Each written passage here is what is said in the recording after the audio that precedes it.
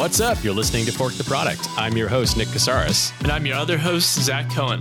Fork the Product is a podcast that explores the intersection of blockchain, product, and user experience. We interview founders and builders to understand how they're approaching problems in the blockchain space.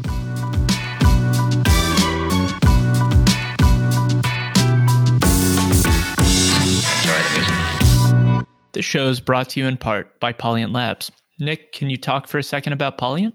Sure.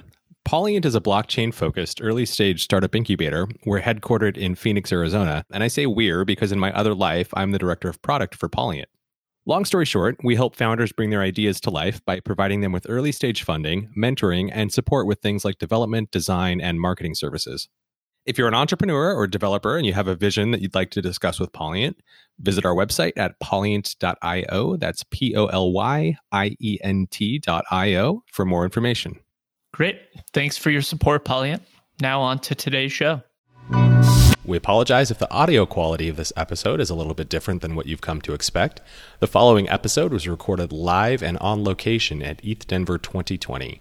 In this episode, we sit down with Deniz Ömer, head of ecosystem growth at Kyber Network, an on-chain liquidity protocol that aggregates liquidity from a wide range of reserves, powering instant and secure token exchange in any decentralized application.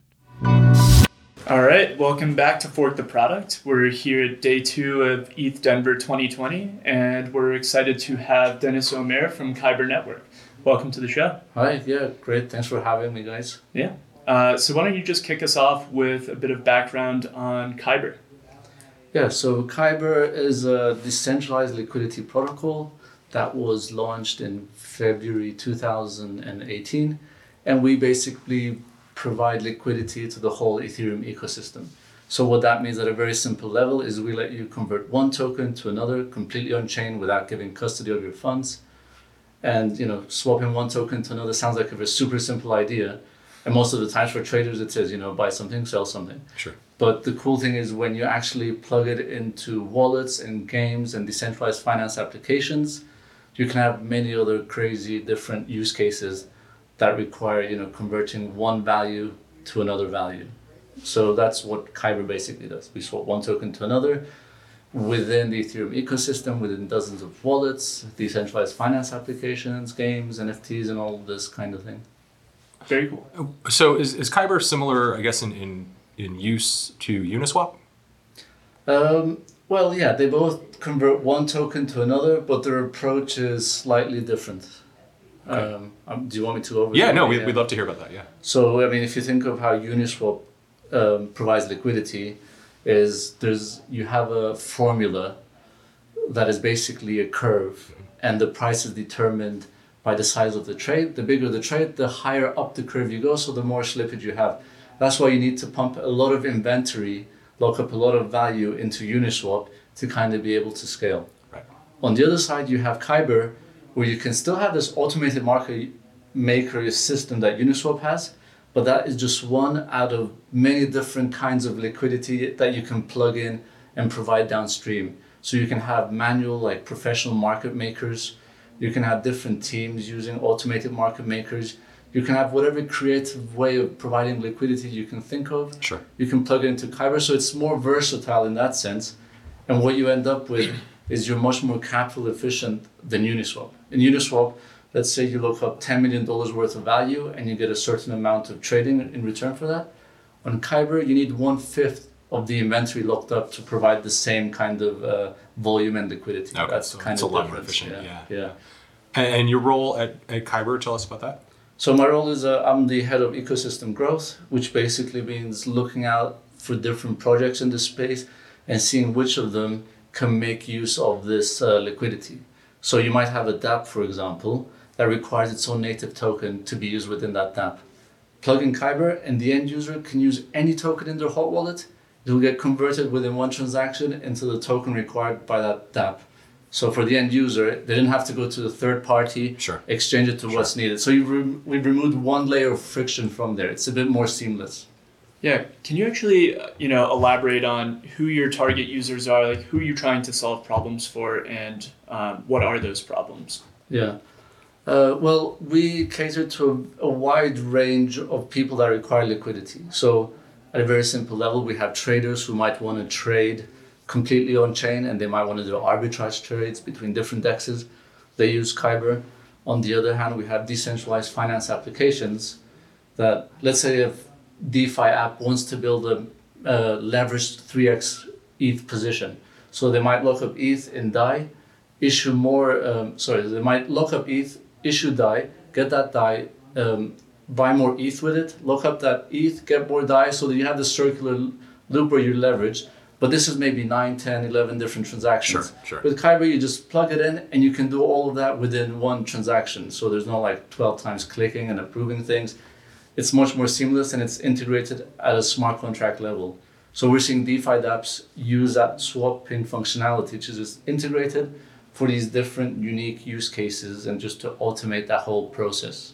Okay. And in terms of what you offer developers, I assume you have some sort of toolkit, or tell us a little bit more about the product from that perspective. Yeah. I mean, the great feedback we get is that it's super easy to integrate Kyber. And we have a developer.kyber.network kind of portal where you can go there. All the documentation is there. And it's incredibly easy to use. Well, I mean, whenever we have hackathons, we have maybe a dozen different projects integrating with Kyber just because it's so easy. And we actually provide 3 different flavors of integration. You can use off-the-shelf Kyber widget, which is super simple, like plug and play, and there you have a widget that pops up to convert one token to another. Mm-hmm. You could use an API if that's what you want, or you could even do direct smart contract level integration, which is much more seamless. You know, on the front end, you don't know Kyber's being used in that. Sure. You know, for example, in the Decentraland auction, you know, Decentraland requires mana. Well, the user could have come and spent any token, even if he didn't have mana, and it was just converted to mana within the same transaction and pushed further along. Right? Are you being used by any of the NFT marketplaces like OpenSea? Not with OpenSea. We're being used by a few different cover sites, a few different auction sites, but no OpenSea. And because you can't list NFTs on Kyber.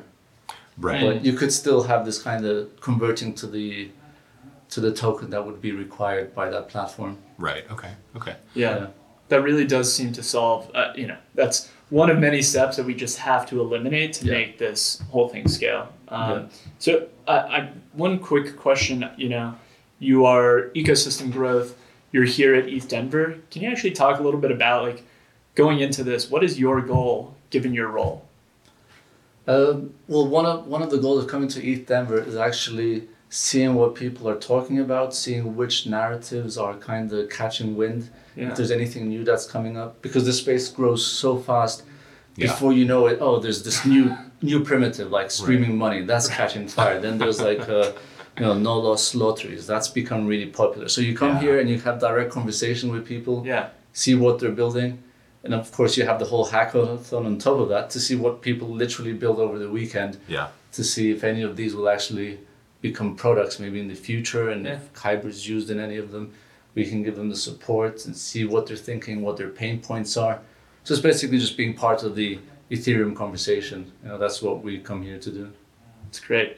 Boots on the ground. And we were just having a conversation with some other folks, and coming to these hackathons and being able to be on the ground, it's a great way to learn and feel the pain of users if there is, get that feedback. And do you have other folks from the team here participating, and what is that interaction like? Yeah, I mean, we have a developer here from our Singapore office, and he directly helps any hackers that might have questions. So it's always amazing to be on site to support them immediately. We have our developer Telegram group, and those guys are there 24 hours a day in case there's any other questions while our developer is sleeping. We have a few local ambassadors here that are interacting and meeting people and explaining the product to people who've never heard of Kyber. It's great. I'm curious when you go back to the office after one of these events, because we see the same things and have similar experiences in terms of networking with the community, and then trying to decode that and take away some insights. I'm curious, when you get back to the office, who are you collaborating with on your team to kind of debrief and turn those insights into maybe actionable steps in your product?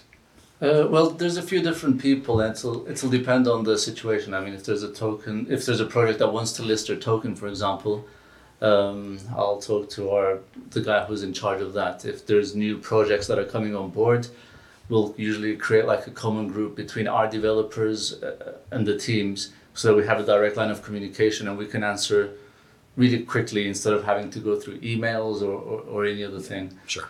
Apart from that, it'll be like me just following up with projects, seeing where they are like 1-2 weeks down the line, how we can help them. Yeah, absolutely. And how large is the Kyber team? It's around 45 to maybe 50 people.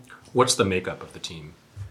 So we have two main offices. One is in Singapore and one is in Vietnam. We have a strong developer team in Vietnam that's built Kyber Swap, which is like the front end UI kind of implementation of Kyber. I'm based in Cyprus. We have a guy in Greece, so we're kind of spread around. Truly decentralized. I would love to hear some anecdotes of, what is it like and if you can name a specific project, can you just walk us through the life cycle of what that interaction is like, and even draw from here, if there have been? Maybe I can give the example of maybe Instadap. They were the Jain brothers. They hacked at ETH India. I think it's been over 2 years now. That was like a bridge between. Well, now they're like a decentralized bank. It's super simple to move your CDPs from Maker to different platforms, taking out loan. But back then they were tiny, and we saw that they built this nice product and used this Kyber in the back end as well, and we had a great connection and we supported them. So, sometimes what can happen is teams will integrate Kyber and we will have no idea about it, and they'll just release, and then we hear about it. And that's the beauty of the decentralized part. There's so much happening that it's so hard to follow, and these things happen as well, which makes my work so much easier. Your job is done by them. Or otherwise I'll come and meet a team here, and it'll make sense for them to use Kyber, and then I'll follow up with them once everyone's gone back home and rested. But because it's decentralized, there isn't too much hands-on things to do. It's not like a business relationship. It's more like it's like friends, and if there is something happening on the network, we do let them know. Yeah. And, to that point, it is a business after all. So can you describe a little bit about the business model for Kyber? So, we have the Kyber Network token, which is required by the liquidity providers. So every time you do a trade, 0.3% of that is kind of burnt. So that's like the kind of overall token model of the whole Kyber ecosystem.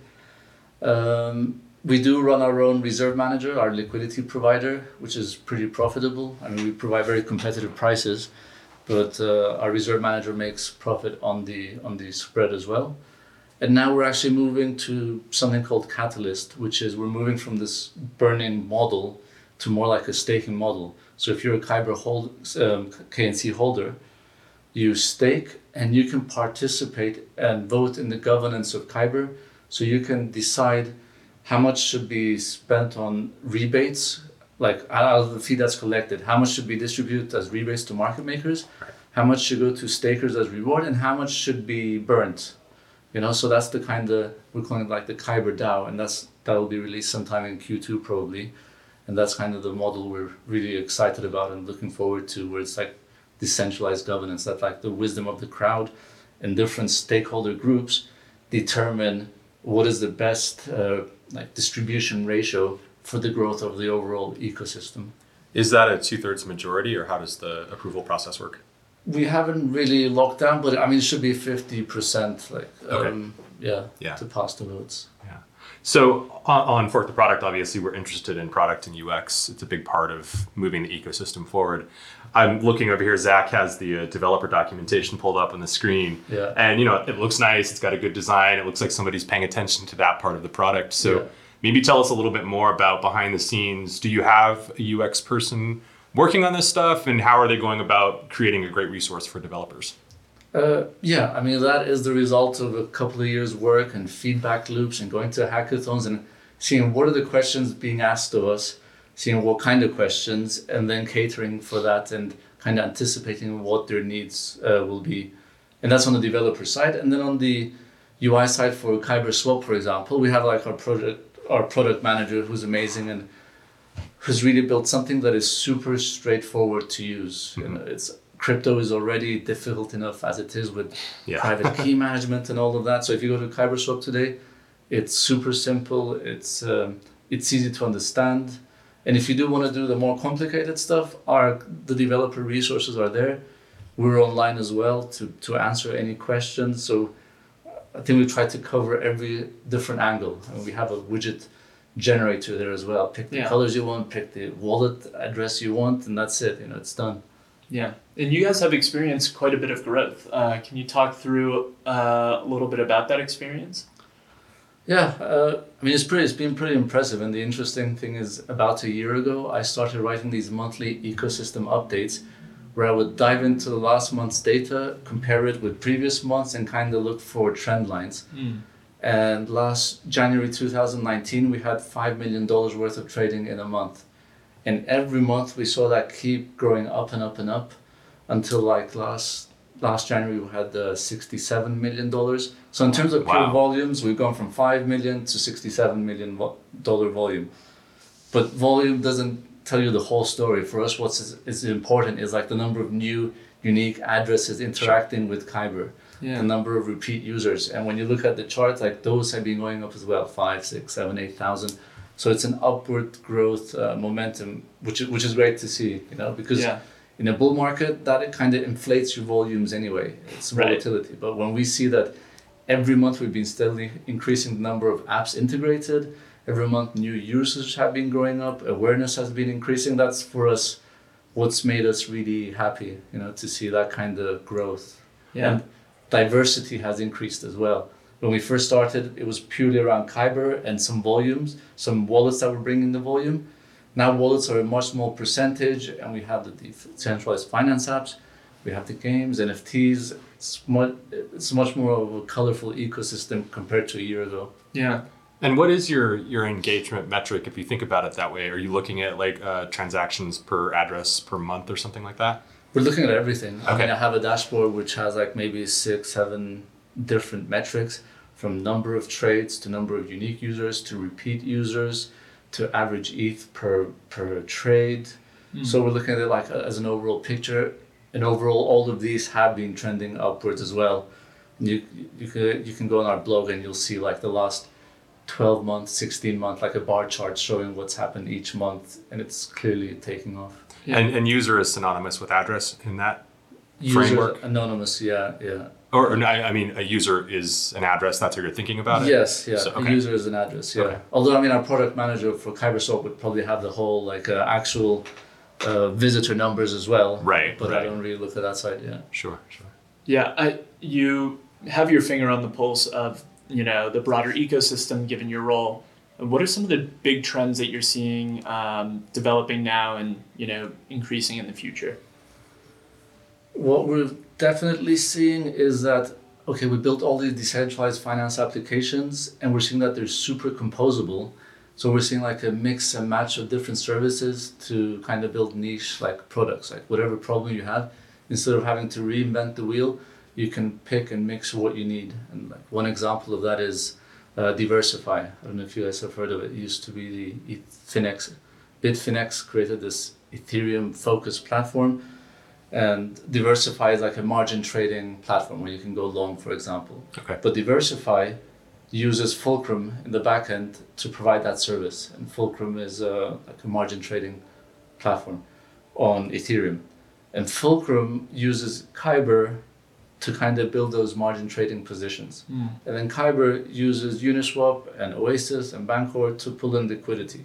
And then other users put in liquidity into Uniswap. So you have this 6-step kind of value chain that, you know, the Diversify end user has no idea what's happening in the background, but it's been this whole chain just to bring some kind of service. You know, that's really cool to see that. I think, and I'd be curious from your perspective. Obviously, that opens up a lot of area for innovation that, you know, we'll see things that we've never been able to really see before in the finance world. Is there a dark side to that though, in terms of, you know, there's this product upon product upon product, and, you know, is it a house of cards in some situations? Yeah, I mean, it could be the case that that whole chain is only as strong as the weakest link, right? And there's definitely weak links in this space as well. Weak links could be just the fact that some of these products have like admin keys that can take over the whole contract and drain the funds, which I mean to me sounds crazy. Like Kyber doesn't do that. It doesn't take custody of the funds, but the architecture is like that. Some of them have pause futures, for example. But because it's still growing, I think it's okay. It's a compromise. I mean, Sure. Otherwise, if there is a bug, you might never be able to stop it. It might lead to higher loss. And then another risk that what I personally believe in is all these lending and borrowing that has exploded over the last month, over the last year. They have like 4%, 5%, 7% interest return. I don't think that reflects the actual risk taken when lending on that platform. Because at the end of the day, the interest is a measure of risk. Right. Like treasury bonds are 1%. This is 7%. Does it actually reflect the risk that you're taking? Right. If you had $1 million, would you come and stick it into here, knowing that someone might, like the admin can remove it immediately? Yeah. I think the pricing might be slightly off. And that might lead to disaster in the future. Some people might lose a lot of funds. Sure. Whereas the reward you're getting for it might need to be much higher than Right. these low risks. Yeah, it's very interesting. So, as you've been describing how sort of vibrant and organic the use cases can be, how do you keep up with that, and how do you translate what you're taking from the market to inform, your customer outreach and, trying to bring on new users of Kyber? Well, I mean, a lot of it is just following crypto Twitter, Reddit, Yeah. coming to hackathons, just talking to people, seeing what's being built, and so what was your second question? Was it how do we? Like you're how does trying that, to tailor to a particular user use case, or is it no? Forget it. We just want to keep it to organic, sort of emergent growth. We don't care what the use case is. Yeah. So is it being shaped versus shaping, I guess? Yeah, like when you think about writing a newsletter, like presumably you want to try to cater use cases to that audience. Yeah. But when there are a million use cases, like how do you focus that in and ensure you get the message out to the right people in the right way? Yeah. I think our approach was we were going to let the market decide, but the moment we had an inkling of what the market would decide, we focused on that. And what I mean by that is when we first launched, wallets were expanding, different places were expanding. But then towards the end of the year, in early 2019, we started hearing over and over again, DeFi, lending, borrowing, derivatives, taking out insurance with, okay, there's something here. Right. Now I have like my conventional finance background. I know like how inefficient it can be. And this is this exciting new toy. So we said, okay, let's make sure that those decentralized finance applications have all the tools they need from our perspective, at least, to build it as easy as possible. So everything kind of clicked into place after that. We were focusing on decentralized finance. Like our bounties at hackathons were geared towards that. And even today, it's like that. Yeah. And that kind of let us ride the wave. And as DeFi expanded, we expanded with that. Because as their volume goes up, because it's Kyber bringing that volume, our volume goes up with it as well. Yeah. So that's kind of how it played out. We knew there was a chance it was going to catch on. We had a few different areas where we could focus on, and we said, okay, DeFi makes sense. We know the people that work in this space, and they're super smart people as well. Let's make sure we get this piece right as well. And the other for wallets, I mean, we're still there anyway. Like our resources are there, and that still happens as well. Yeah. Yeah, it's really interesting. And you also just mentioned, bounties, and I don't know if you use Gitcoin.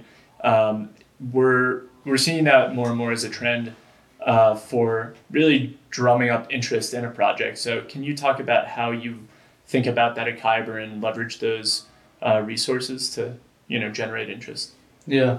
I mean, if you guys know CLR matching on Gitcoin, for every $1 that you put in, it's matched by different companies and different stakeholders. And we think that's a super great super great way of actually collecting from like the raising funds, because sometimes there's that problem as well, because many of these dApps might not be profitable. They might be a public service. So how do you actually grant that? And this is one way of signaling which of these projects the Ethereum community wants to kind of fund and grow. So in that sense, we see that mechanism being super promising. I think it's gradually proving itself. There's the fourth round coming up soon. So, yeah, Gitcoin grants definitely work. And then I think ETH Denver's had its own kind of, I'm not sure if they're using Gitcoin, but they're using some kind of bounty platform. Right. Yeah. And we're using that as well for this. Yeah. I love the idea of, pushing the ecosystem to have multiple stakeholders putting skin in the game to push the ecosystem forward, right? Like, I think that's really healthy for the growth of everybody. Yeah. It's more inclusive as well, right? Absolutely. 100%. Yeah, absolutely. Yeah. Cool. Well, we are asking everybody at the conference, what are some of the most exciting trends that you see on the horizon in crypto, just in general? Okay, so it could be considered general, as in it's still so far away, but we're super excited about ETH 2.0. I think that's going to be super important for this space. In terms of, we would like to see more organic growth within crypto in general as well. Maybe we haven't seen that much in the last few years. DeFi is growing, but apart from DeFi and Ethereum, when I look at other products or other projects, I'm not seeing like this. I'm not seeing that J-curve increase. Right. So if there's one thing I would wish to see is actual usage that can spill over to the mainstream. It is going to happen, but it doesn't feel like it's going to happen in the very short term, in the next 1 or 2 years. I think there's a bit more to go for that. Whereas 5 years ago, 3 years ago, we were hoping would be further along, but that's fine. Ethereum seems to be gaining traction. At least that's what we're seeing from the on-chain data. Yeah. So we're happy with that. Yeah. And what do you think are the biggest gaps to reaching that broader audience? At a very basic level, like private key management, like the ideas behind it. Do we expect everyone to use private keys? Like my parents, should they use private keys? If not, like, is there a point to using wallets, or what do we expect them to get out of it? There's still different challenges, like even basic challenges like that. Yeah. And then there's the whole, you could think about the tax treatment. Every time we're sending something or doing a transaction, are we liable? Aren't we liable? Like, that's a whole gray area that hasn't been settled just yet. Yeah. I'm actually really curious to hear how you guys think about that at Kyber, because inherently that is something that your users, I guess, the apps building on top, or whoever it may be, like, I think that must be concerning. No, like, do you guys do any outreach or communication about how to handle that? Recommendations? Yeah, even from the start, we said we're not going to go gung ho and do whatever we want. Like, we started in Singapore, so we said we're going to follow the Singaporean monetary authorities regulations. So, okay, Kyber Network itself is completely decentralized. It's on chain. Anyone can do anything they want with it, and we can't control that. But for Kyber Swap, which is the front end, for example, like if the non-KYC limit was $5,000 in Singapore, we kind of stuck to that as well. We said, if you want to use Kyber Swap and you want to trade more than $5,000, you do have to use KYC. If you don't want to do it, go do it on MyEther wallet or anything else. Sure. It should happen at a DApp level. Each, if they have a different jurisdiction, that's up to them. So from Singapore, we saw that Malta was pretty favorable in terms of regulatory, so we kind of set up something over there. But then, like, the European Union had this new thing they introduced a few months ago around anti-money laundering and things like that. So we've been thinking again about that aspect of it. So we incorporated in the British Virgin Islands as well, just like for just not to have that liability in Europe as well, and so other companies are doing that as well. It's things that you do have to think about. It's definitely a risk. Yeah.